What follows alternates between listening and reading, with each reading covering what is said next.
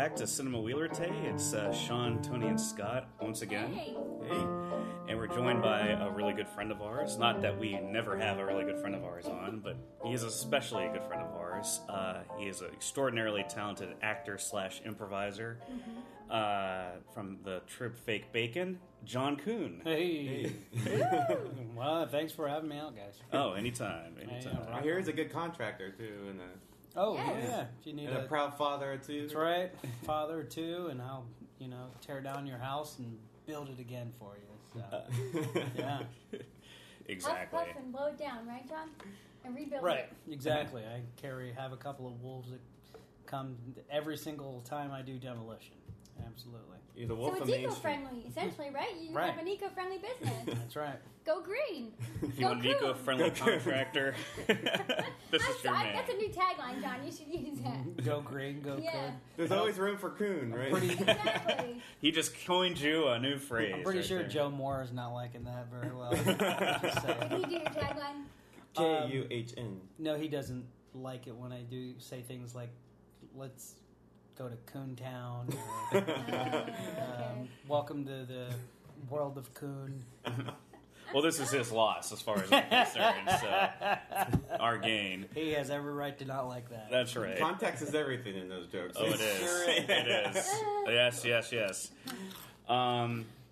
So, speaking of language, this movie today, I think that's as awkward a segue as we can find, but it still works. Language is a character of its own. Yeah, Yes. and especially in this movie, and especially with this director. We're going to be covering Martin Scorsese's, what is widely considered his masterpiece by a lot of critics, Raging Bull. It came out in 1980, and I think it received mixed reviews when it was first released, believe it or not. But over time, it's considered, I think, not only Scorsese's masterpiece, kind of as a consensus, but it's considered one of the greatest American movies ever made. I take it some of the female critics probably didn't approve of it at the time. That's a In possibility. nature. That's certainly a possibility with that. But I wanted to get John. I know you're a huge admirer of this film. Like, what was the first time? How did you first come across Raging Bull, and what was your first impression of it when you finally saw it? Honestly, I did not see this movie until well into the 2000s. Okay. So it's not like I grew up with this movie or anything like that. And the person who turned me on to this was Scott Tobin, who I think you guys know Scott. Yes. Yeah. Who was also a founding member of Fake Bacon. But it freaked him out that I'd never seen it before. And he nearly, first of all, he nearly had it, very Scott Tobin-esque, almost had a heart attack at rehearsal when he found out I'd never seen it before. And he's like, "Oh, Kuhn, you gotta see Raging Bull." And so I probably that next weekend I watched it. This has been 2004, maybe 2005, and I instantly fell in love with it. I mean, the thing that struck me the most was the black and white, and just how gritty and intense the tone for most of it is. There's just several images that stick with you, like whether it's De Niro as LaMotta doing Shakespeare at the very beginning, almost kind of like in a you could almost feel like it's in the ring still when he's on stage doing that.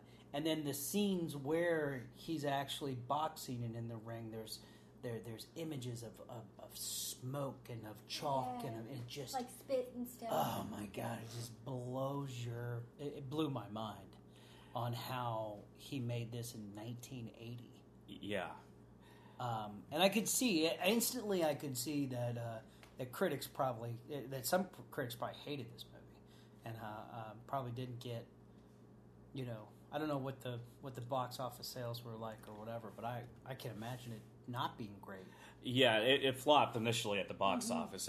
I don't think the promotion or the marketing, from what I've read, was that particularly strong for it. The studio, I think it was United Artists, they probably didn't have a lot of... What would the marketing be for this movie? Watch Robert De Niro hit everyone. That's a good tagline. I don't know why they didn't go with that. Including himself. Yeah. It's himself. I think it'd be a hard movie to market, realistically, especially at that time. Oh, You know, it's like, what is the target audience, aside from, men? Well, this was really at the tail end of Angry men. Angry Yeah. men. Angry men, and then that's Yeah. even Exactly. smaller, narrower. Italian men. Angry Italian. yeah, it's very much an Angry Italian American. Angry Italian Brooklyn men. Yeah. Well, this was actually at the tail end of like 1970s American cinema, where things were darker and grittier. Like they were kind of more uncompromising in the way they approached it. Movies like Chinatown and the Godfather films and Taxi Driver, which was Scorsese's, Absolutely, which preceded this. I first came across this when I was in college. It was right before high school and college, where I was really actively trying to see classic movies. I was in that phase, and I wanted to rent. It was the first time around this era. I also got to see The Godfather for the first time, and like Apocalypse Now and movies of that nature. Anything that was from the 70s, I wanted to get my hands on. And my mom said, "You should check out Raging Bull." Because a lot of critics consider it one of the greatest movies Did your ever mom made. like this movie? I'm curious to know. I think she did like it, but I don't know. It was a favorite at first, but she said you should check it out because everyone references this movie as one of the greatest ever made, and the acting's supposed to be superb and everything. And I sat down and watched it, and I did enjoy it. It took me a few viewings to really get into it completely, where I really started appreciating it. Yeah, like I liked it when I first saw it. Mm-hmm. First of all, there was a lot of swearing, so that was going to appeal to me between high school and college. Like, fuck you, yeah, that grabbed me.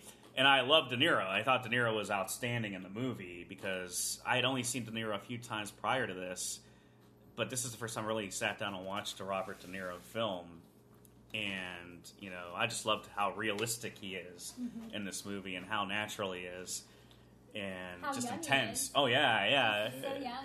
And, Compared to the De Niro I'm used to seeing. yeah, and Well, and the incredible weight change throughout the movie is that really, to me, that's one of the biggest feats by an actor that I'd ever seen. not only that, it's so natural, and he looks just as exactly what that same guy would look like. Because it is. I mean, it is. they actually... Hell, he packed on 80 pounds and then took it off because didn't they actually shoot the fatter scenes heavier Yes. scenes first and then he lost the weight? I think it was in reverse. I think they shot like the young, like his younger scenes first, and then they shut down production. And actually, the producers did not want to do this because it's like, why would we waste all this money just so he can gain the weight? So so they shot the boxing scenes first. I think so. From my understanding, Well, I they think shot it's that remarkable.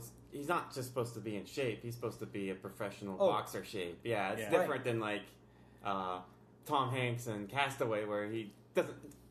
His body type Where he doesn't looks have pretty to be. emaciated. In that. Yeah. I mean, he looks emaciated, but he's not like he just has to lose weight. Right. While De Correct. Niro has to get in shape and look like a boxer train. and actually look legitimate, which he does. I mean, very much so. In fact, I think I read that Jake LaMotta's trainer is the one that trained him. Right. Wow. Yeah, I And he heard said that De too. Niro, if he wanted to, could probably be a professional. He actually fought 3 bouts, I think, and won 2 of them. So, I mean, that's how method I don't he know. got. Too many actors like. We just heard our story recently that De Niro's doing stand-up to prepare for a role, and that's the amazing thing is he actually takes on the profession. He drove a taxi to prepare for Taxi Driver too, just to get the feel That would for be it. fun. I think just You know. the stories that would come out of that experience. Right. alone. Yeah. I don't think we're ever going to hear the stories of how we prepared for Goodfellas. Let's just put it that way. I I was going to though, say, let's pray he never plays somebody like Ted Bundy. Yeah, I know. Which he's come close to. I wonder what would be harder to go from being overweight and out of shape to getting fit, or from being really fit to going to get it, being very out of shape. I mean, which would take longer? Which would be a harder feat? I would think that being so fit and then having to let yourself go That would be tough because you're in great shape. Like the thing that your you really body's want to not used to what's going on now. Right. It's just like and just mentally saying, I gotta get myself fat, even though I'm in the best shape of my life. Yeah, Like, and allowing I- yourself that sucks. No doubt. Yeah, I mean, I heard the backstory on the weight loss or the weight change. The reason that he actually wanted to experience it himself, I think Joe Pesci explained it on an extra on the DVD, is that LaMotta was obsessed with his weight. He was very insecure about his weight, and that's a big theme throughout the movie. Yeah, he's fat, and then he has to lose it to fight. Yeah, and so De Niro really felt like I really need to experience this to really get into the character that way. Boy, did he take it to the fullest extreme, where he. But the good thing about the movie, it doesn't feel pretentious. It doesn't feel forced. It just feels like a natural part of the story. I like that. Yeah. It doesn't feel like it's a stunt or anything like that in the movie. Yeah. He just becomes fat as he gets older. Well, there weren't when he was fat. He didn't have a huge pizza that he was eating. No, just to drive home the point. Exactly.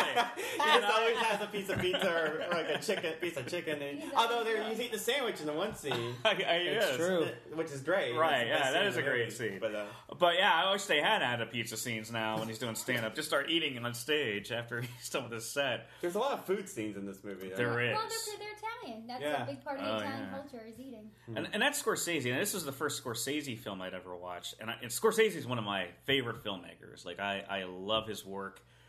What I think about what makes Scorsese such a great director is that he is artful without being pretentious. Like he knows how to tell a story. Yeah. It's technically, all over the map. Like he's really other directors might be accused of showing off with some of his techniques, but he does it so skillfully.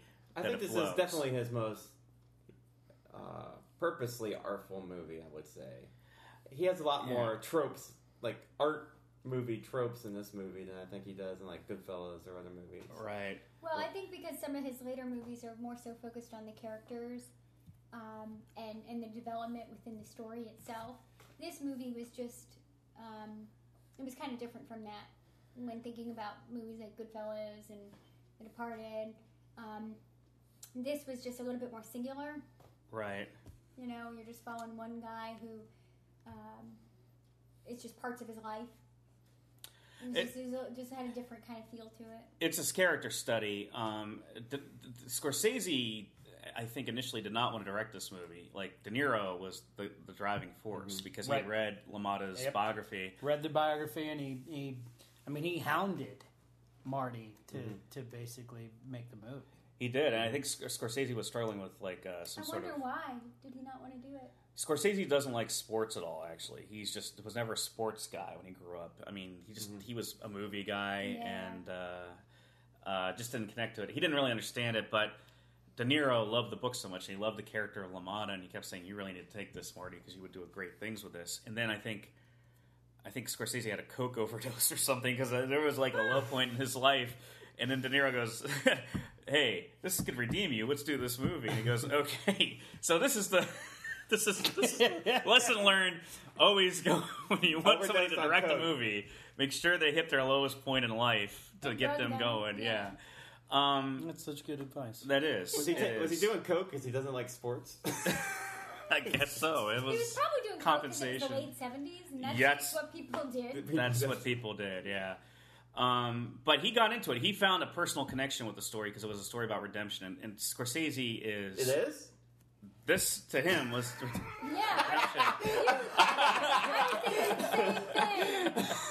Well, it's not redemption on a broad level. But, hey, for this guy... what part of him is redeemed? He feels bad about what he did to his brother, so he hugs him. That's... Wow. That's what goes on. 2 hours and 9 minutes to get to that. That's an awkward hug in a parking lot. That's right. That's all it is. There's hope. There's hope in that. Not all brothers are as warm as you two. I know. He got imprisoned for having a 15-year-old subjecting her to older men in his club. His wife divorces him. But concede this. He learned his lesson from it. His second wife divorced him. He learned his lesson, though, you'd have to say, from that experience, right? Like, he didn't do it again? I don't know. That's the movie. For what I think, of course, I don't know Martin Scorsese personally, but I think there was an attraction, too, because it is quasi-gangster in a way. Yeah. And the whole Italian thing and the New York thing. And that's the mafia. I think that scene is very attractive to him. Yeah. So I think there were other elements aside from however he interpreted the story. I think there were other elements of the film that were attractive to him.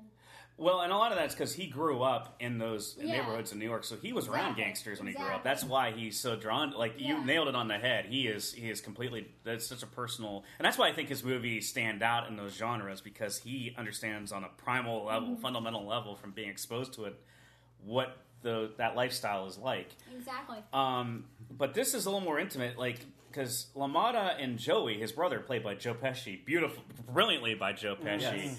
Yes. They're not mafia. I mean, they're obviously associated with the mafia, and they're getting involved with them to some degree. But they're really just these thuggish, kind of street level Italian Americans. Yeah, not to stereotype. They're like low class people. Yeah, low class people. Pesci just really strains himself. What did you Right. think? He plays a guy named John's Joey. over And here laughing at me. that's probably 3 degrees from him. What would Right. Joe Pesci say about this? This was his first movie. Joey, Yeah. he would say, these are just, they're working stiffs. They're regular people. Yeah. Would he tell me that he knows things? He knows things. I know things. What? I know things. What kind of things? Yeah. How come Joe I'm Pesci, confused, all his characters end in a Y, all their names end in a Y? If you do a Tommy, little more Joey, fucking Nicky. Wes Eaton. Because in Italian American communities, people like to go eat. Why? It's Hey, Tony. my name is Tony. Yeah. Well, in his end of the Y, it's Tommy, Nicky, Yeah. Jimmy. I'm looking at his names. Harry. Oh, it's Vinny. Harry. You played 2 Harrys. Yeah, well, It's we're just- Irish, so we're the yeah. other side of Catholicism. That's right. there's It's kind of like an divided Italian line. thing. You just, if your name doesn't end in some kind of E type thing, you just turn it into that. Like my father's name, for example, is Charles. Yeah. Well, he goes by Charlie. If you're in Philadelphia, and my mother, Charlie. Yeah. That's just how they say it. It's just like my sisters. Her name is Cindy, and then my other sister's Jackie. We're all E's. Like I don't know. Is that an Italian thing? I want to ask you, do you identify with a lot of stuff in this movie from, obviously not the extremes of it, but are there certain, the way they behave with each other, does this ring true for you at all, being from an Italian family?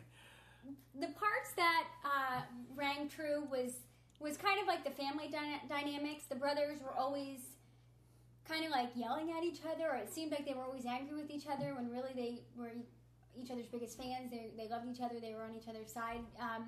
That, I think, is a very Italian thing, because Italian families are very loyal. They're, I don't know, they're kind of like stick together, good and bad, ugly, which is, definitely a theme within this movie. But I have to say the whole scene in and of itself, the Brooklyn scene, the way that these guys act and the things they do, I'm very fortunate in that my dad had a really big goal to make us not be subjected to stuff like that. And I was born in Philadelphia, which is a city where a lot of that stuff happens. But he made a really strong point, to make sure that we weren't exposed to those kinds of people and that kind of thing. So I personally can't relate to it too much, but there are certain things about it that do kind of remind me of like my dad or some of my Italian family or friends of my family growing up, and things like that. Yeah. Tings like that. Tings, yeah. Well, the one thing that I do identify with this movie in a way, because to me, the essence of this movie, it's a movie about brothers. I mean, that's how I break it down. That's what I relate to when I watch this movie. I don't know why, but 2 brothers going into a similar profession, and they're very close, working together. I can't personally relate to that in any way, shape, or form, but it seems like that's what would happen with 2 brothers. Right. But I love those. My favorite scenes of this movie are the scenes between De Niro and Pesci when they're talking on any level, whether they're fighting, whether they're bonding. I mean, Jake is a terrible brother to Joey. I mean, just horrific brother to Joey. You can't swear in front of me. I'm a fucking hypocrite. Right. I'm a complete fucking hypocrite. You can't swear in front of me. You're not worthy of my wife. I mean, everything is downgrading Joey. And Joey has his flaws, but Joey is loyal to Jake no matter what. At least for the first 2/3 of this movie, he is behind him 100%. He's helping him out. He's giving him great advice. He's building him back up whenever he loses his confidence. Exactly. And that's that Italian loyalty family thing that I was kind of talking about. Right, exactly. And, I think that's what's so heartbreaking when they finally have that rift that breaks the family apart. Is that Joey stood by him, and then he's accusing him of sleeping with his wife, and that's always been ambiguous to me as to what's actually happening in those dynamics too. I thought so too. I never really knew. She was what very was sarcastic true. when she said it, And he was very insulted when he was asked, so it was like none of them really ever said it. Yeah. Well, all of that had hit a tipping point for everybody in the movie. Really, I mean, they'd been through so much together up to that point. Like think of the scene where LaMotta throws the fight. Yeah. He throws that fight in order to be able to get a shot at the title, right? Right.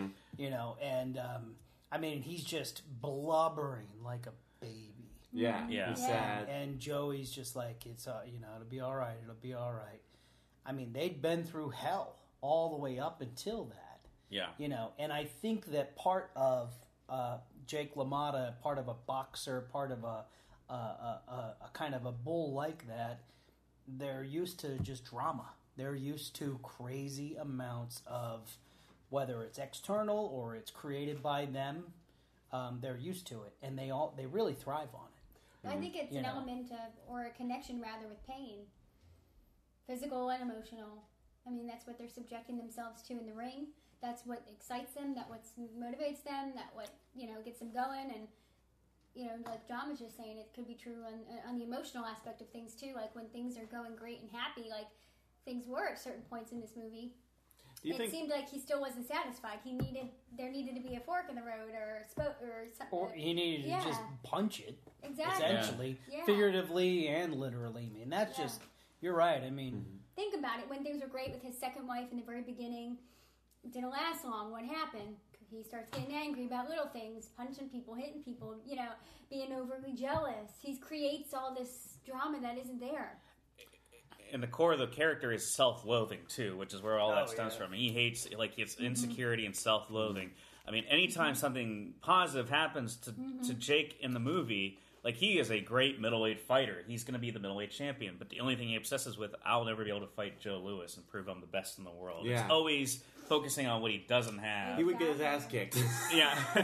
and Joey points it out to him several times. It won't work. Well, there's just, he's never satisfied. He's the kind of person that's never satisfied. No matter how far you go, how high you get, what you achieve, it's never good enough. No. And that's sad. And that is definitely a flaw, in his character. And I think it was certainly a hindrance in his life, as we've seen. Right. He had the second wife.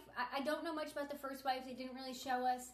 But the second wife loved him and did a lot for him and was very supportive. And he just took it for granted. And then she had enough. And when people have enough, she was interested in what he did. Exactly. Yeah. She knew a lot. Yeah. She helped him get to where he got, and even he had a great loving brother who was loyal and even cared for his wife and defended his wife. That one scene where he saw her out at the restaurant, and he never told his brother about it because he knew it was innocent, and he knew if his brother found out what would happen. Just these kinds of things, and it's like he just took it all for granted. He was so self-absorbed. He was. He was very self-absorbed, and he wasn't particularly bright. He was really ignorant. He was just a thuggish guy. Absolutely. He was just a thuggish guy. I think one of the hardest aspects of this movie to watch, I actually think it's brilliantly done, is the scenes where he would say the domestic abuse scenes with him and Vicky. Kathy Moriarty was only like 19, I think, when she was cast, but she has that husky voice, so she seems older. And but she's she was actually. I thought she was younger than that. Actually. Yeah, she might have been even I thought younger. she was like 16. She In might the have movie, been. she's like 15. Like, her age in the movie, like 15. Or Maybe she was. Maybe she was 19. Yeah. She might have been. I think she was 19 when the actress was 19, Gotcha. but she was probably the character was younger. But it's played so realistically, and the fighting isn't. It's not these grand gestures of fighting. Like, they're actually fighting the way people would fight in real life. Yeah. It's pathetic. It's clumsy. It's messy. It's emotional. And that's probably what affects you the most when you watch it. And it moves so quickly. Like, when he's taking her out on the street and he hits her, it's so intense. It's hard to watch. But the weird thing is, I remember, I I'm not laugh. I didn't laugh at this movie because I thought it was funny. I laughed because it was kind of an uncomfortable laugh. It's like this is how people fight. I've seen people in real life fight like this, and I'm not used to seeing it in movies. You're used to seeing movies being more, there's more of a graceful way people fight in films, or more dramatic. And honestly, I think that Scorsese does that throughout the whole movie, where he almost makes it hyper realistic. Yeah. Whether it's the the fights at home or the fights in the ring, it's so hyper realistic. It's shocking. Yeah. It is. I mean, not just him and the wife fighting, but like the fight scenes, like when he fights Ray Robinson. Yeah. Good gosh. Yeah. It's brutal. Unbelievable. And all I can think of is him that second fight of him and because LaMotta won the first fight, but then soundly got beat in the second fight or whatever. And all I can think of is in that movie he's like, "You never got me down, Ray. You never got me down." His eyes are gone, and he can't see. He's just a big bloody pulp of a mess, and all he cares about is that he didn't knock him down. Some of the fights I see him, he knocked the guy down 3 times. Right. And I was like, he didn't win? There were no TKOs back then. Wow. Yeah, that's a modern invention. Wow. That's why... Great scientists came together. If you knock a guy down 3 times, you should win the fight. Can I just say I'm proud of myself for knowing what TKO means? Just yeah. Boom. I am proud. We will give you credit. Well done. Because I'm not a sports person, certainly not. Well, I watched that, and I was not aware of that, because I'm like, wow, this is unrealistic. He literally, by today's standards, he would have won that fight. But I guess that was a great... If you're watching it through modern eyes and you watch that fight, and he's like, oh yeah, he should have won that one. Why didn't he win that? He really got screwed. Right. Well, that's an issue he has throughout the movie, too, because after every fight, especially if he doesn't win, it's like, those judges don't know what the hell they're talking about. The people know what they're talking about because they're behind me. He says that a few times. Yeah, it doesn't seem to matter. I mean, he throws a fight and then he gets a title shot. I mean, that's just the corruption of boxing where it doesn't really matter. Absolutely. Yeah, it's just more about... That's like the gangster element. Yeah. Oh, yeah. Exactly. Without a doubt. The results don't matter. It's the best fight possible, yeah. Well, I do want to comment, on what John was saying about the fighting in this movie, whether it be in the ring or in the house. And I think that's one thing... that Martin Scorsese does beautifully in all of his films, because they all have that gangster theme throughout most of them, is that he's just very real and raw, and he just has such a great humanistic quality about him as a director that when you do watch these scenes where he was hitting his wife and the one scene where she was hitting him back, I've actually seen, his domestic fights in my life, and it is very much like that. You're so emotional, and you're caught up in the moment, and then afterwards you either cry, you hug each other, you forgive each other, or somebody storms out. It's real life, and I think that he does a great job not, theaterizing that, if you know what I mean. I think he does a great job keeping it real, and that's why I think this movie is attractive for many people, and why his other movies are just phenomenal, because people relate to that. That's what I love about Scorsese is the realism, just the improvisational way people interact with each other. It feels naturalistic. Yes. It doesn't feel like we're reciting dialogue here, and the way they move and the way the camera moves. Everything's lively, everything's vibrant, everything's changing and moving constantly. And I just love how realistic, like you guys have said, how the realism in his movies has always appealed to me. And that's probably why he's one of those filmmakers I keep going back to, because I love that. It's not over the top. No. It's just enough. To make it Hollywood, but yet keep it real, Yeah, exactly. Case in point, one of the actor who plays the main gangster that they're dealing with, which is Nicholas Colasanto. I didn't know this until 5 viewings. The actor's name is Nicholas Colasanto. I didn't know this until about 2 or 3 viewings into it. That is Coach from Cheers. What? Yeah, that was the guy who played Coach in Cheers. Wow. And I've watched Cheers constantly as a kid in the 80s. And I love that character. And I started watching this. I never correlated it because his demeanor in this movie is so radically different than when he is on Cheers. And when you see it, it's like, oh yeah, that makes perfect sense. But it's a testament to the ultimate character actor, right? Oh yeah. And then in the director's cut, it's Woody Harrelson. So it's it's pretty amazing. That's Especially right. on Woody's resume. On the special edition, you know, Yeah. and they have Woody Harrelson playing the role. Absolutely. Oh Well, my God. Woody's been in everything. Yeah, yeah. Just ask him. It was a trade off. I think he's great in this movie, by the way, too. Especially Yeah. the scene where he's mediating between Joe Pesci and Frank Vincent when You're right. after that fight. Yeah, you're right. It's hard to believe. You would never know. If you did. When it first dawned on me, it was mind-boggling. That's one of those facts. It's like, wow, that's Coach. You Yep. know? Yeah, you never know. I mean, Well, it's Coach from Cheers. It's not Coach from Coach. No, it's not. It's not Craig T. Nelson, Coach. No, it's that would be Just that'd to be a. clarify. Just to clarify, if you've Yeah, never seen this for movie, the layman, you know, we want to those clarify it. Those Craig T. Nelson fans out Oh, there, my God. don't go running to see this film because Craig T. Nelson is not in it, despite what you hear. And Nicholas Colasanto is not on Poltergeist. Just to clarify that too, that's Craig T. Nelson. If we're going for '80s movies, that's how it breaks down. Yeah. Tarantino. But Craig T. Nelson and Robert De Niro switched lives. oh man, that'd be Wow. fascinating. We have some Everything really that different Robert De movies. Niro was in, Craig T. Nelson was in now. Wow. Everything Craig T. Nelson was in, Robert De Niro was in. Can you see De Niro Ready in to go. Poltergeist? You right? Can you see What the Craig T. fuck? Nelson in Goodfellas? Wow. Why not?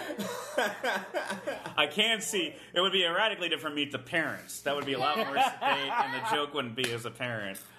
How about Rocky and Bullwinkle? Not That I can see that. There's some layover with those characters, but you know, I think we were talking about the acting. I think obviously De Niro won an Oscar for this, and it's considered one of the greatest performances of all time. Yep. But it just like anything I've seen him in with Scorsese, though, it's not like I see like, oh, this stands out more than the other. They're just all great. Yeah. It's all consistent greatness to me. It's like you could take your pick as to which movie De Niro's going to win an Oscar for. Goodfellas, like that's more of a character role. It's more of a supporting role. Yeah. Compared to Taxi Driver and Raging Bull, but it's still an excellent performance. Yeah. Mm-hmm. Which is amazing because it's not like he does give a monologue in the beginning, but he's practicing a monologue, so it's like but a lot of the dialogue's very short. He's not a very talkative guy. It's No. his looks. It's his looks, and he just seems menacing. If you saw this guy, he would not be approachable. I don't think he'd be like He's dangerous, and quite frankly. So he seems dangerous, and honestly, he seems a little off his, like he's got some screws missing. Like John, you're an approachable guy. You're like the opposite of Raging Bull. I mean, can Thanks. you not agree Yeah. that you don't think that this character has Well, psychological all I'm problems? thinking is that the actual Jake LaMotta, who he would have been mortified hearing this. Yeah. Because he really thought of himself as a nice guy. That's like the real topper to all this. Right. Well, that's real a classic Jake- narcissist right Oh, there. man. Wow. Classic narcissist. Well, maybe they didn't show those parts. They clearly weren't interested in anything that showed him, they did that. Maybe they cut the scene where he's just like throwing a quarter in a homeless man's hat or something. Right. Right? Well, let's say he's a wife beater. He's a terrible brother. He's a brute. He's ungrateful. He's paranoid. He's insecure. But he has integrity with the mob. That's where his integrity He was comes a good out. boxer too. Yeah, he was a good He boxer. was a great boxer, and and he had integrity with the mob. Yeah, he had integrity. He wouldn't take a. he was finally forced. He was finally forced, but he was reluctant. He was a reluctant participant. He was a poor husband. Yeah, Not saying it nicely. Yeah. yeah. A really unsupportive father. Well, I think he was just all around piece of shit Pretty much. outside Yeah. of being a good Yeah. boxer. Yeah. I mean, he was not a good brother or friend really to anyone. And worst of all, he was a terrible stand-up.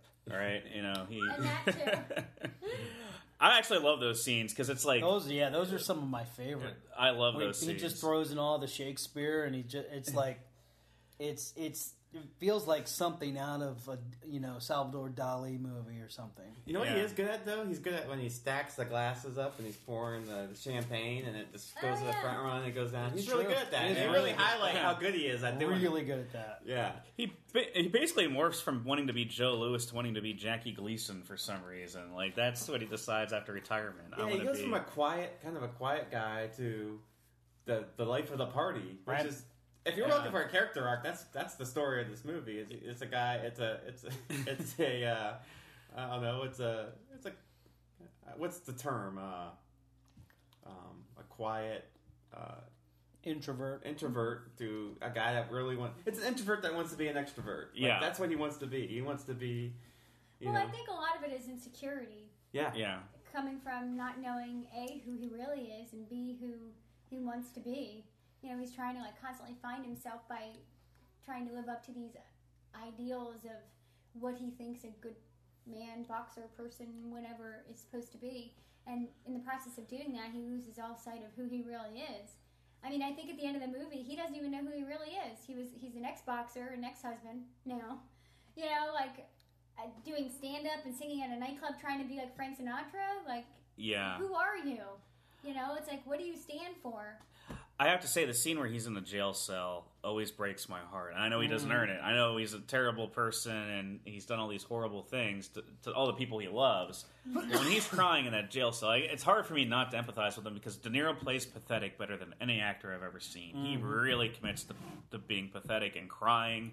And that's the one scene where you don't see anything. It's like, because he does a similar thing in Taxi Driver where he pans after Travis Bickle's been rejected. Yep. It's a similar thing here where he's at his low point and you don't see him crying. We'll see him beat his wife, but we won't see him crying because that's too much for the director to And take. he has that breakdown. I Yeah. mean, that's the scene where he's just hitting him. Excuse me, hitting himself, Yeah. hitting the wall. Yeah. And to me, the to try to spin a 21st or 20th century sort of psychology on him, I think is almost too nice. Yeah. I look at LaMotta like he was just an animal, Yeah. essentially, who was barely above consciousness and kind of would rise out of the primordial ooze every now and then. I mean, hell, he was a boxer. Could you imagine if he Spent was most of his life having himself hit in the head. Exactly. Yeah.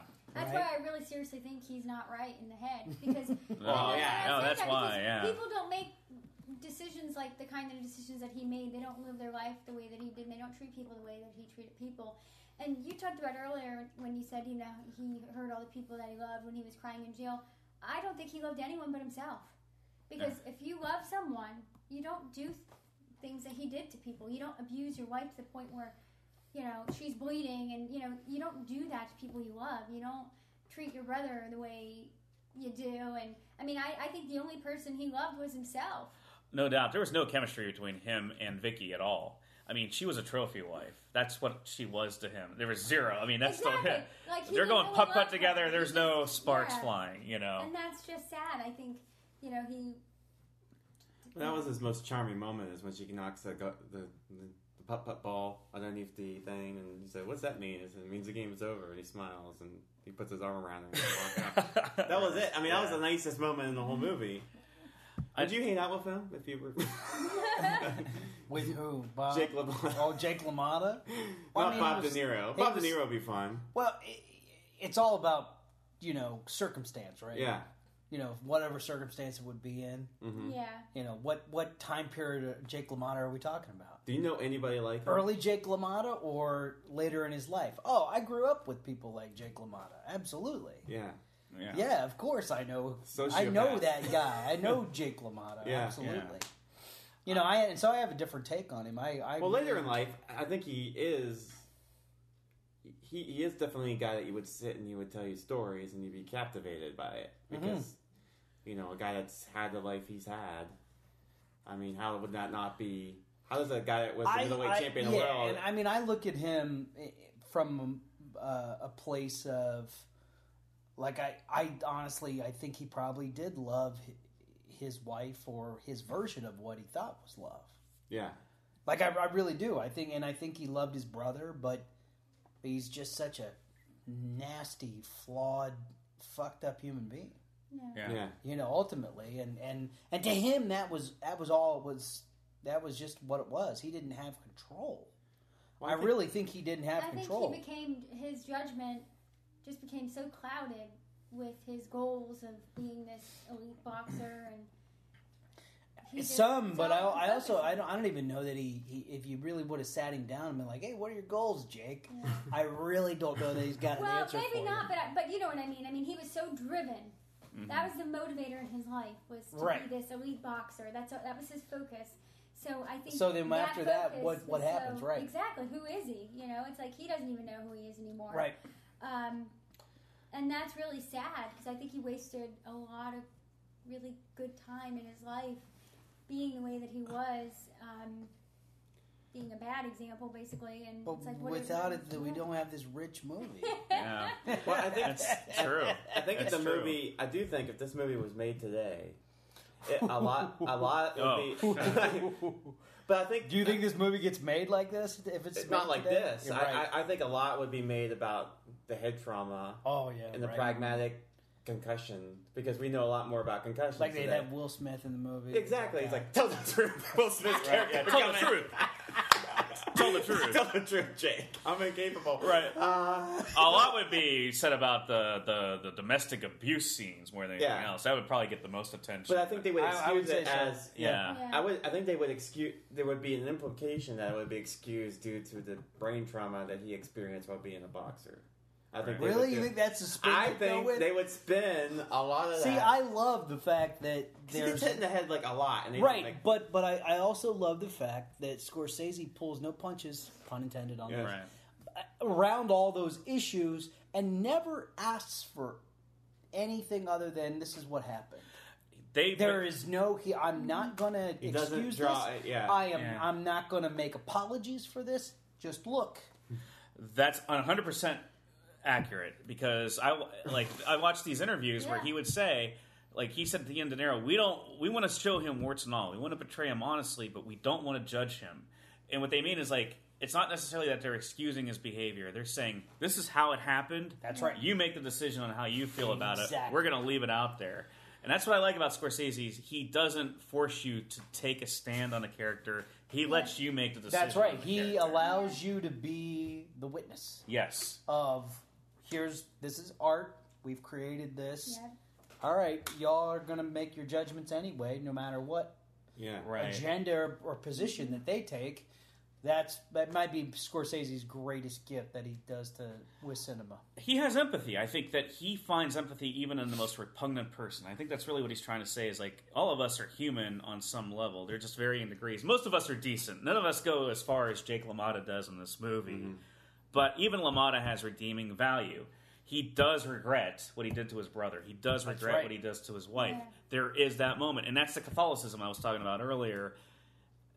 This is what Catholicism was designed for, which is like, we are all sinners and we all sin on various levels, but we all should have the chance at redemption. We should all have the chance to find a moral compass again, or find our way. Yeah. And even with LaMotta, as repugnant as LaMotta is in a lot of this movie, that's I think his point overall. I think, anyway, you know.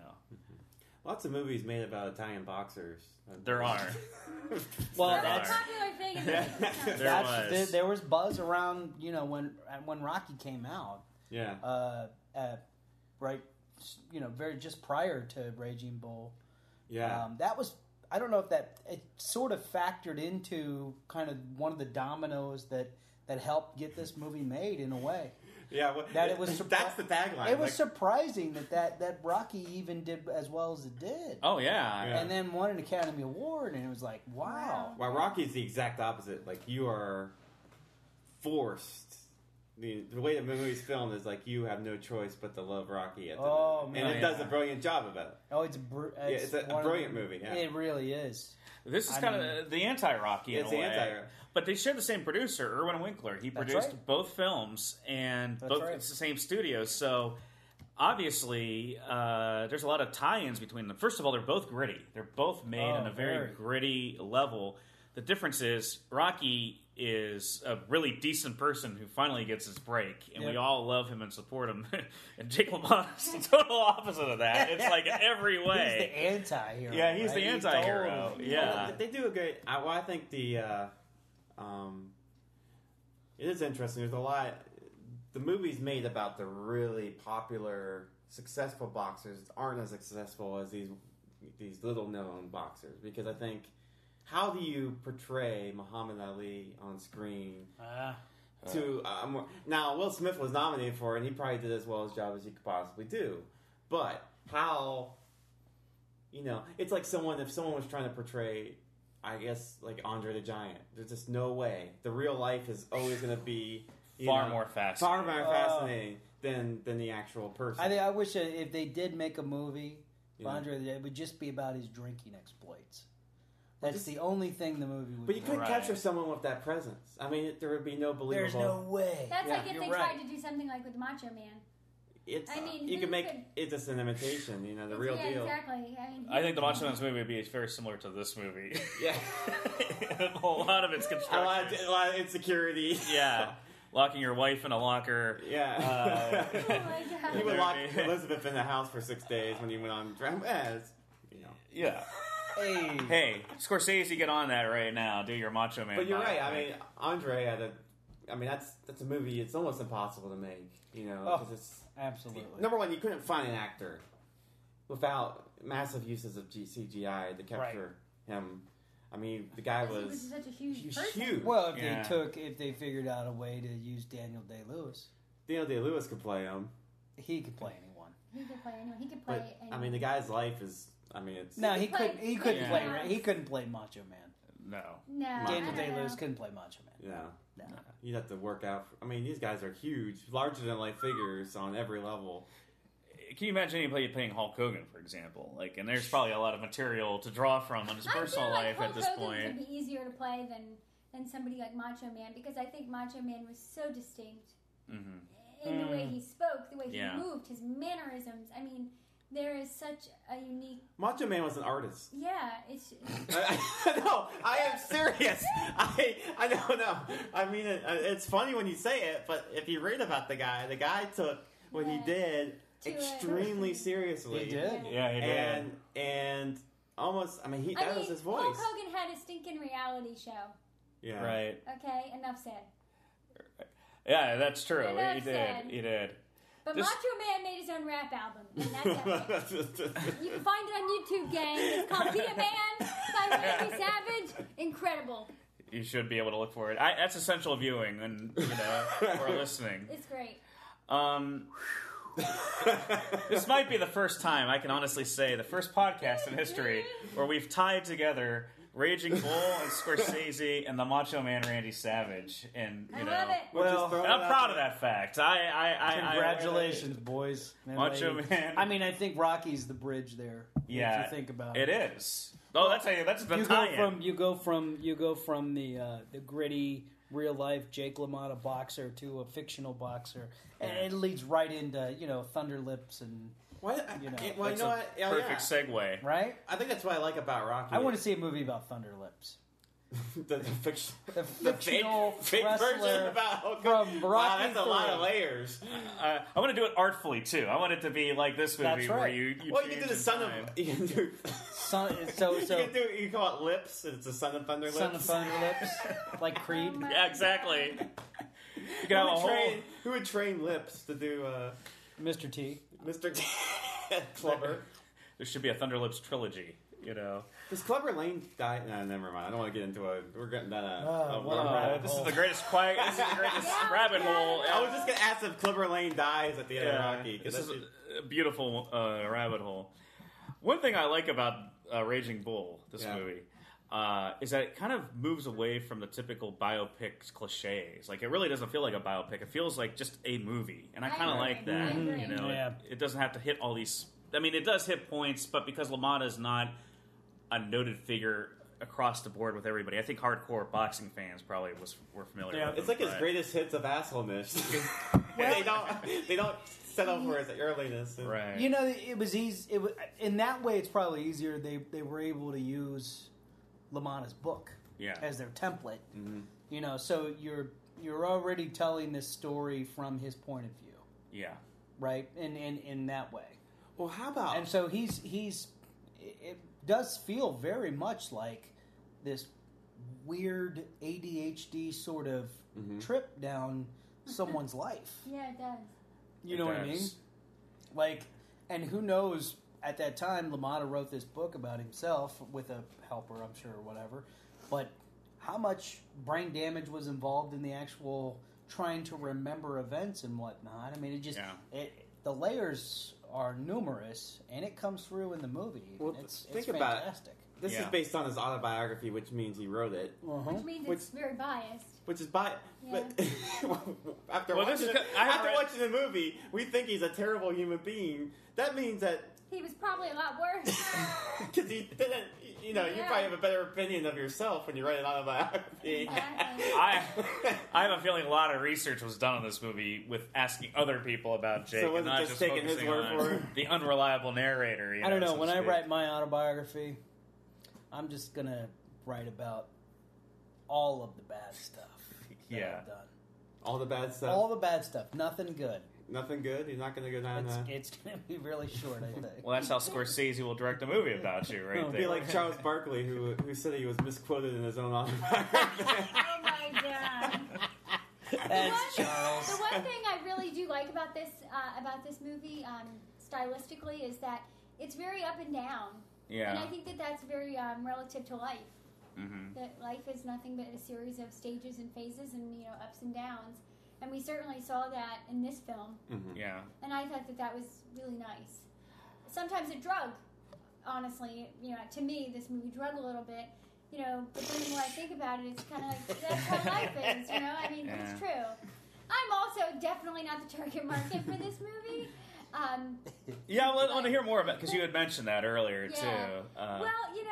You're not the demographic. I Tony? am not the demographic in any way, shape, or form, and I think I respect this movie for what it is, and certainly for the things that we were talking about throughout the conversation this afternoon. But it's probably not my favorite Scorsese film, but I think that's also kind of relative to the fact that this is not my era of Scorsese.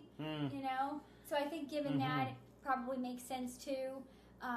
And also just the fact that this is, like I said, it's like a guy's guy movie, It just, and I think because the character himself is like a guy's guy, so it was a little bit hard for me to latch onto or to connect with any of the characters, because the women I felt so sorry for. Oh, honestly, I never I would- could see how people would not connect with these characters at all, actually. Right. Yeah. I could see how most people would have zero frame of reference. I mean, these are, to me, they're so gritty and dirty and just Yeah.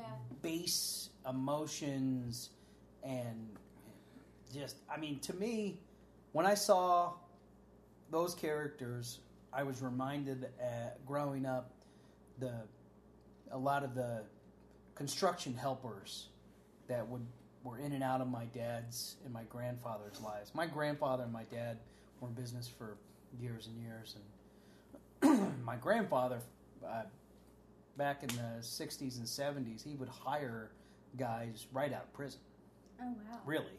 And so, I mean, I grew up around This. these kind of people, and they're very, they work like dogs and not show up for a couple days because they're on a Right. bender or Yeah. whatever. But that's just what they did, Yeah. and there was a perfect rationale and explanation for it according to them. Yeah. That's just how it went. I didn't know people of this extreme, but growing up like in Northeast Ohio, we grew up near Youngstown, and I know Youngstown has the working class demographic. So I've known people, probably similar to these characters, and the city we lived in, Niles, it was divided between like Irish and Italian. It was a very Catholic oriented. Philadelphia. Yes, yeah. Exactly. Yeah. So I've known guys like this that are maybe not to the extreme that LaMotta goes in this movie, but I certainly know people that are sort of rugged and. Oh, I've definitely seen people like this. Actually, there's a guy that comes to mind. He was my father's really good friend for a long time. I remember when I was a little kid growing up, he had 3 children that were right around the same age as me and my 2 older sisters, and they lived in the same, in Philadelphia, we lived in like row homes. They lived on the same street, in a row home, just a couple row homes down, basically, across the street from us.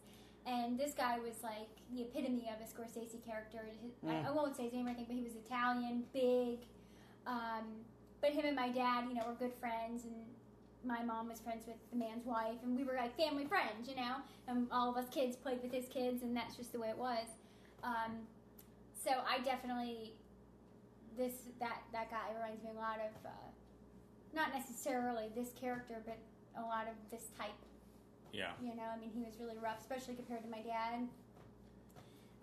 But yeah, growing up in Philly, you just open up your door, you never know what you're going to get. Mm-hmm. Yeah. So here's fun trivia for you, talking about whether Jake LaMotta really realized how he was. Yeah. When the real Jake LaMotta saw the movie for the first time, he said it made him realize for the first time in his life what a terrible person he'd been. Wow. And he asked the real Vicky LaMotta, "Was I really like that?" To which Vicky replied, "You were worse." Wow. Wow. Oh my God. So we hit the nail on the Yeah. Wow. Dang, that is a hard pill to swallow. Wow. That's good though. That he had a dawning point because of this movie. That he saw this. That's enough reason for this movie to be made. It showed a guy like, man, That was would be horrible. a great movie if you do a movie about a guy that a movie has been previously made about. That in the movie he watches himself in the movie and he asks that It would, question. yeah. That would be Yeah. interesting. That would be. Wow. That'd be Written by Charlie Kaufman. Yeah, it would be. That would be. Directed That would be the Directed by perfect Christopher Kaufman Nolan. movie. It's called Inception 2. Jake LaMotta story. I'll see that. I'll be first Inception, in real line. life. So, what's your overall impression of this movie? Having revisited it and having maybe seen it for the first time. Well, I've seen this movie twice in my life. I saw it with you at the Gateway Film Center, which is a big independent film center. It's awesome in Columbus here. It is. And I remember the first time I saw it, I've heard of Raging Bull forever. It's just one of those Scorsese, Robert De Niro movies that you just hear about, people talk about. And the first time I saw it, I think I enjoyed it for what it was. But after I saw it, I remembered that I didn't remember anything about this movie, very little. Some of it came to mind, some scenes. But then I watched it again, and I don't know. I think it's just this movie is just so. I think all the things that people love about this movie makes it hard for me to watch. All the things that people would, because the acting's so good, it's like hyper realistic, the way it's filmed, and I guess I judge a movie in terms of like if you judge it on the craft of the movie. This movie is obviously very high, and I can definitely see why everybody puts it where it is. But as far as a movie I want to go back to and watch, it's not one of those movies. But I'm not, personally, I'm not one of those people that go seeks out movies. I've never seen Schindler's List because I always joke, like, when will I ever get in a mood to sit down and watch Schindler's List? Because when I want to watch a movie, I guess I have a hard time eating some hummus while I watch Schindler. To sit back and get popcorn, just throw popcorn in my mouth while I watch that movie. So I just can't think of the context. Next on Cinema Wheeler Tag, Schindler's List. So we have now made some really strange connections. Yeah. Can you imagine? When Schindler's List was in movie theaters, people with big gulps walking into that theater to watch that movie. For some reason, that's weird. The funny to me. thing is it happened. It did happen. People happened. went to the There's no doubt. concession stand and bought loads of crap and people went in there to watch Schindler's List. It's been a while since I've seen Schindler's Yeah. List, but I don't know if there were moments of levity that would allow big gulps to be enjoyed. Oh my god. Oh, wow. I think Just I would chugging down a big gulp.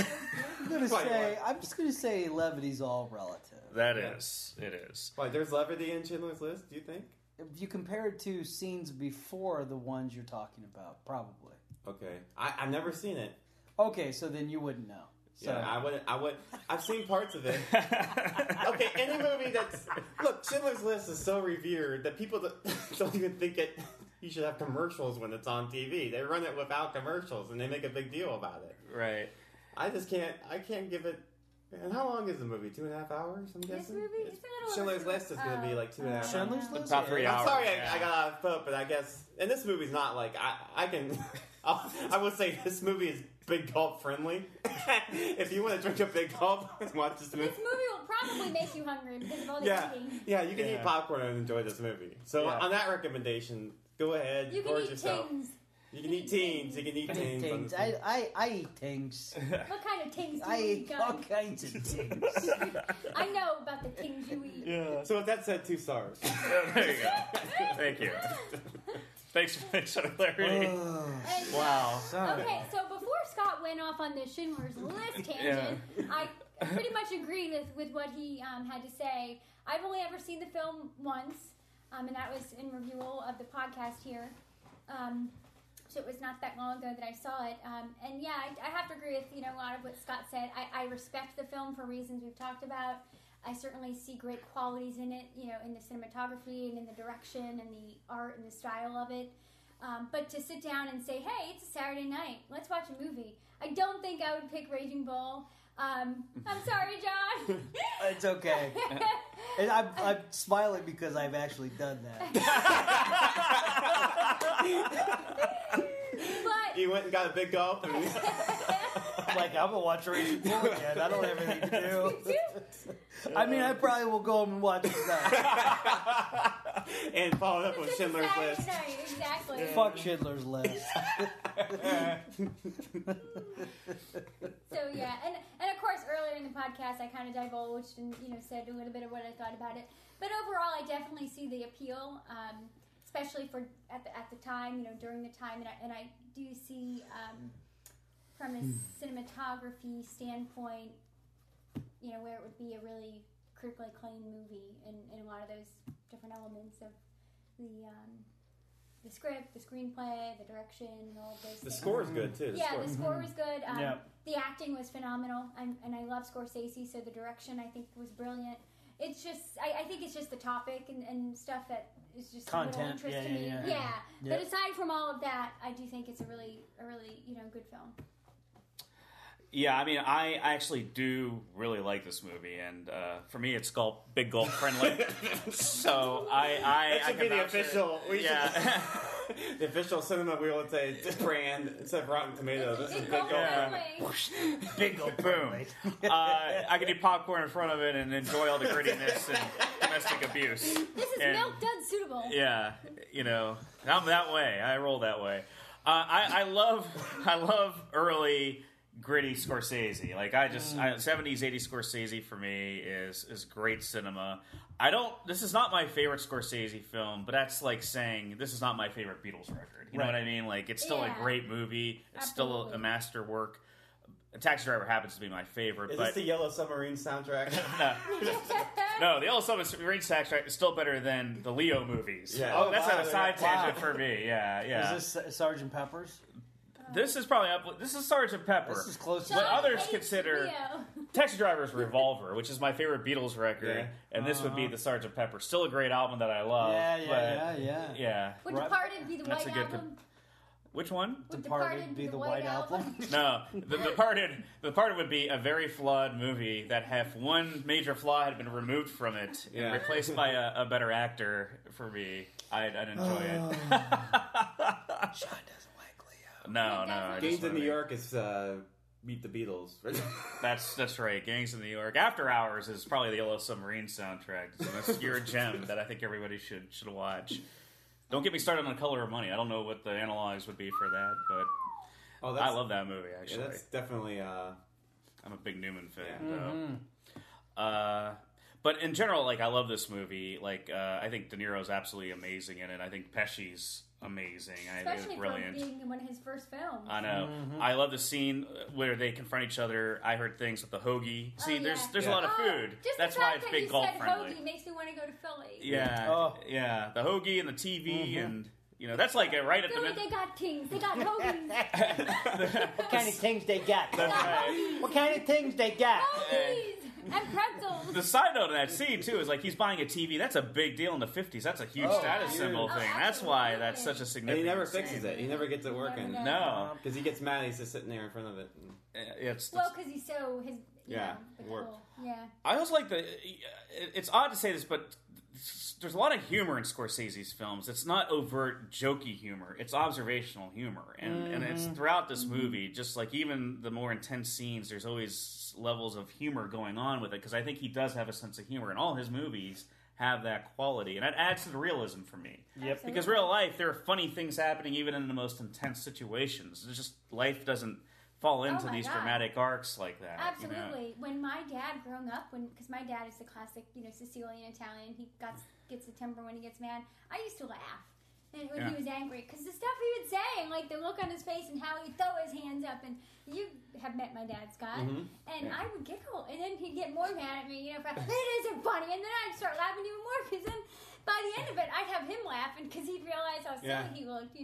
Yeah. I'd get a kick out of that. Anyway, That's awesome. Sorry, didn't mean to go off there. No, it backs up the point, which is like humor is needed in these movies. I think, and this observational humor. So I love this. I think it's definitely one of Scorsese's, like probably in my top 5 favorite Scorsese films for sure, maybe top 3, but certainly up there, and certainly something I that gets better with each repeated viewing.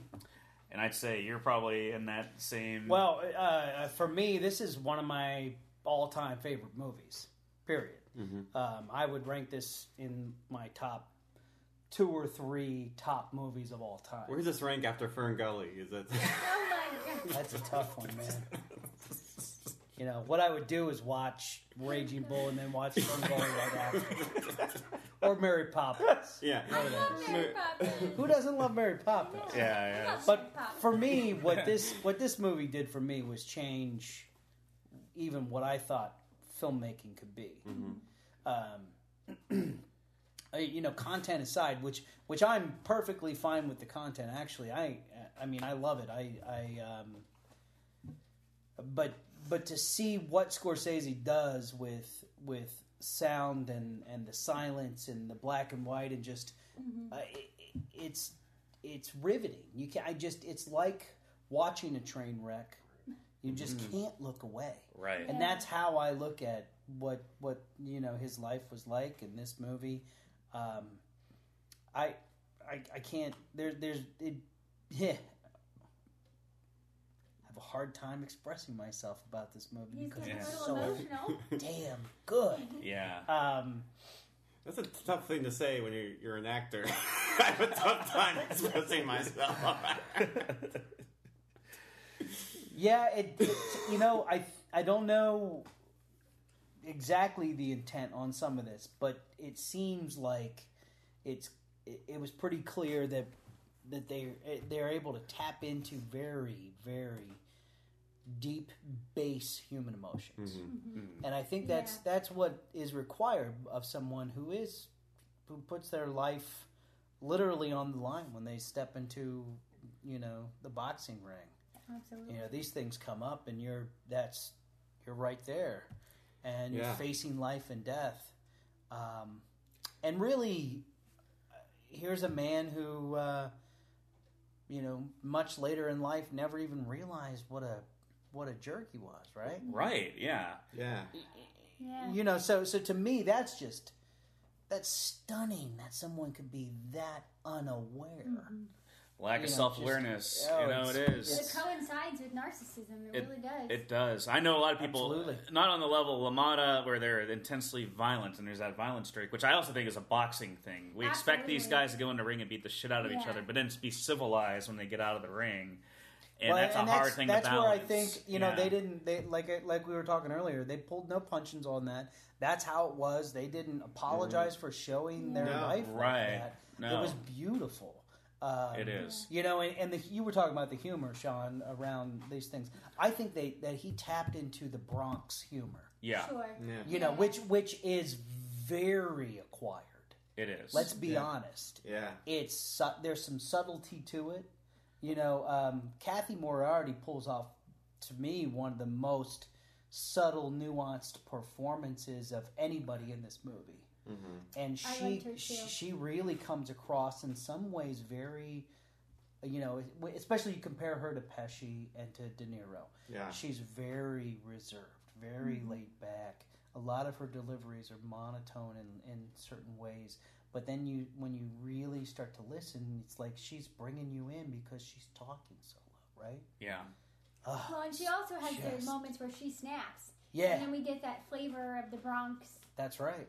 the Bronx beat, so to speak. And She's kind of a mystery in this, with the filmmaker's point of view and LaMotta's point of view. She's Agreed. She is Because you intentionally don't, ambiguous. because Right. you don't. It doesn't come across as if she's a victim. She doesn't come across as Exactly, yeah. like she's perpetrator either. You know, you're really left to decide all on your own. And the first time I saw this movie, I was just literally stunned, just by the performances alone. Yeah. So it took me days afterwards to kind of put together even what happened in the movie, some of the story. Yeah. Yeah. I think also the reason that she could be, and this is getting a little psychological, which I tend to do and like to do, but I think that too. also, too, why she might be portrayed as somewhat of a mystery in the movie is, my guess is she was portrayed that way in the book, which is just another confirmation of the fact that this man was so narcissistic and self-absorbed that he couldn't even describe his wife in his book. He was so busy just doing nothing but elaborating on himself. And also, I wondered, did he really know his wife? Because was he ever home? Was he ever around? Did he ever take the time to really get to know her?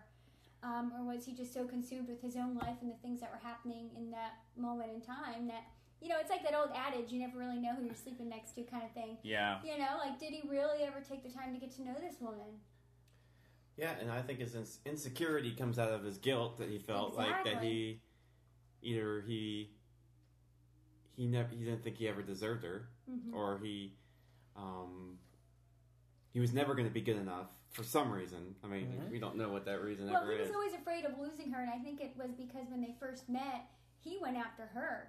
She was a token that he wanted. He was very enthralled with her, and then once he finally got her, obviously we know he didn't treat her well, and he knew that. I mean, there's no way the man could go to sleep at night not realizing he didn't treat people well. Mm-hmm. But, so I think that was also why he was so insecure about her talking with other men, is he was afraid he was going to lose her because, maybe he knew he didn't deserve her. Well, he's purely a chauvinist to begin with, yeah. and he divides women into virgins and whores. You're either a virgin or you're a whore. Yeah. You can't be a complex, three-dimensional human being in that state. There's layers. You're either this or that. He looked at it in black and white, which is maybe a good reason why this film's in black and white. Is like that's how LaMotta perceives the world. Part of the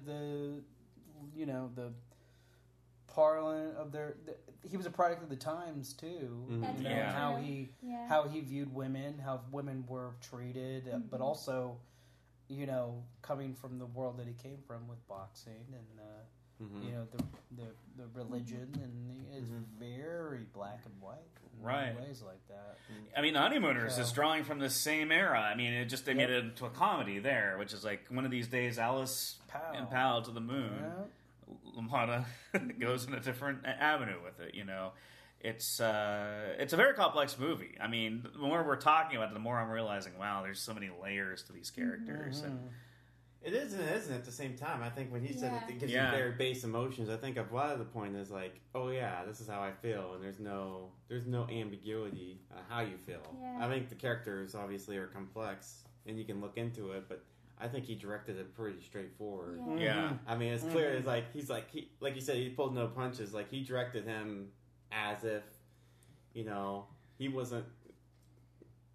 provide any scenes in which you could say, "Oh, that's why Jake LaMotta is the way." That's he is. right. yeah. Never. And Exactly. any of the psychological analysis is not necessary. Yeah, exactly. You can do it, but it's yeah. definitely not necessary in Yeah. order to really appreciate it. And I don't think it was directed that way. I think the actors Yeah. maybe brought.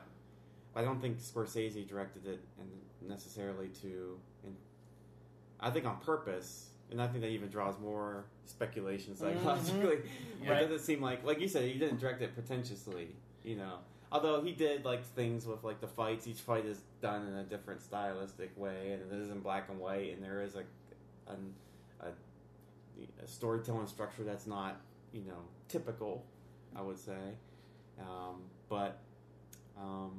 It definitely, for somebody like myself who is a firm believer in people don't just do and say things because there's a reason why they're doing and saying things. There's a motive behind it, whether it's from childhood or an experience they had or whatever the case is. These emotions and these experiences that have happened in our past and present ultimately kind of decide how we act, I think, and how we interact with other people. And so when I was watching this movie, a lot of it, especially in the very beginning, because it starts off with his first wife, the scene with him yelling about the steak, and I'm just thinking, why is he doing this? Why is he like this? Like, I understand he's a boxer, but something had to happen to make him go. You know what I mean? Like, it was driving me kind of crazy, like not being able to pinpoint what his motives were, and aside from just being narcissistic and an angry boxer, just like, why is he doing this? There's something that had to happen to him that's making him treat people this way. Maybe his dad abused the mom, it was passed down, you think of all those different things. But again, I think that's just another one of the brilliances of Martin Scorsese of trying to keep it simplistic and leaving it up to the audience to figure it out for themselves, whatever their Well, I don't know. I mean, they're going in that scene. They're back and forth. She's giving it right back to him. Yeah. To me, I look at it like it's almost like they're foreplay. But also, think To of be it, honest think with of it this, John. They could have been married for 4 or 5 years at that point. She could have had it with him. Could be. Do you know what I To mean? me, We don't know. but that Yeah. I don't know. Yeah, You can interpret exactly. that scene many different Exactly. ways. I look at that Yeah. like that was a day in their life. Yeah. Well, it definitely And was. to me, that's like Yeah. fast. Wow, that's how they live. Yeah, and it's shocking, and Yeah. I know it throws you off, but it's real. I mean, this is exactly what happened with these characters, and he's giving it warts and all, and letting you react to it, which I like. He respects the viewer to make their own, impression, their own opinion on the situation. Yeah. Which, even though most people are going to lean a certain way, he still lets it play itself out.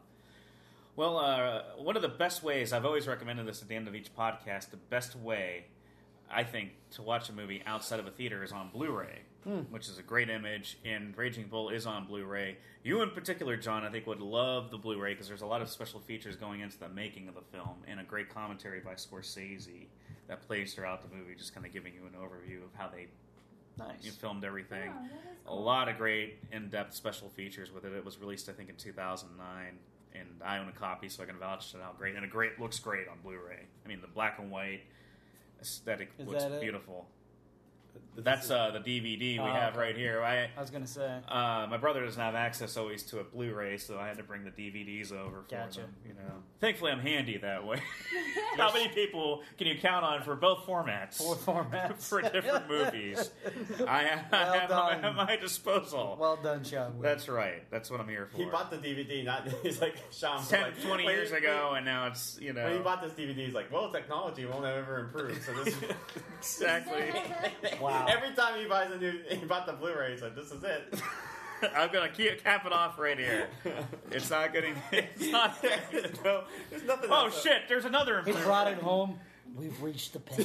Yeah, that's right. It's the video cassette. He's like, Oh, Ladies my and God. gentlemen, technology has advanced to the point I can't advance no longer. 5 years later, ladies and gentlemen, technology has advanced. Exactly. I have the Blu-ray. we used to get these cassettes at the Look at Giant this. Eagle.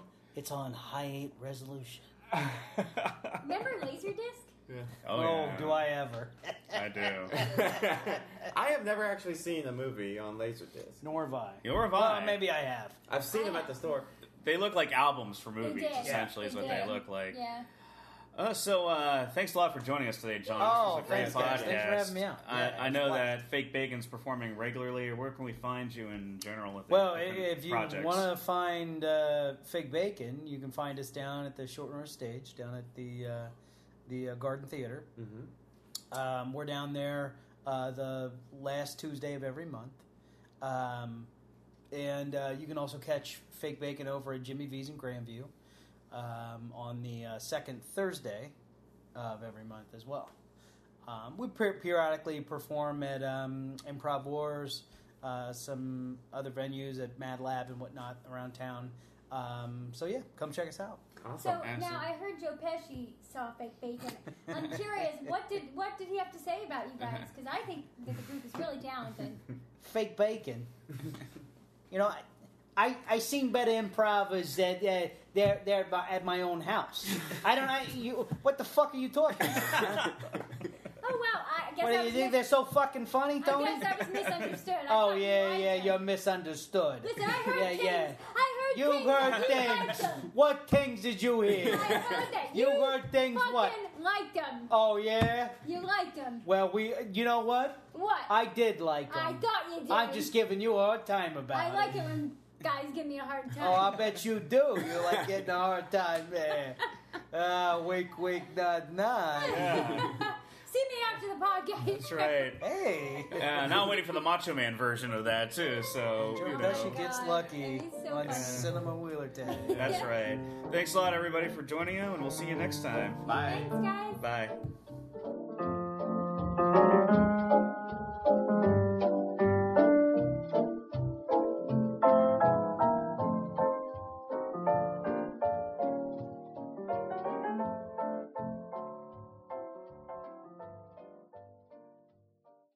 That's not what I heard, Joe. What do you mean that's not what you heard? That's not what I heard. What'd you hear? I heard some things. You heard about me and Salvi then? I heard things, Joey. Yeah, you heard that I cracked Salvi all I around. heard What'd you things, hear? Joey. I heard things. What things you heard? I heard some things. Hey, you heard things. You want to worry? Don't start that worrying shit. You know what you should worry about? Worry you got this title fight next month. That's what you should worry about.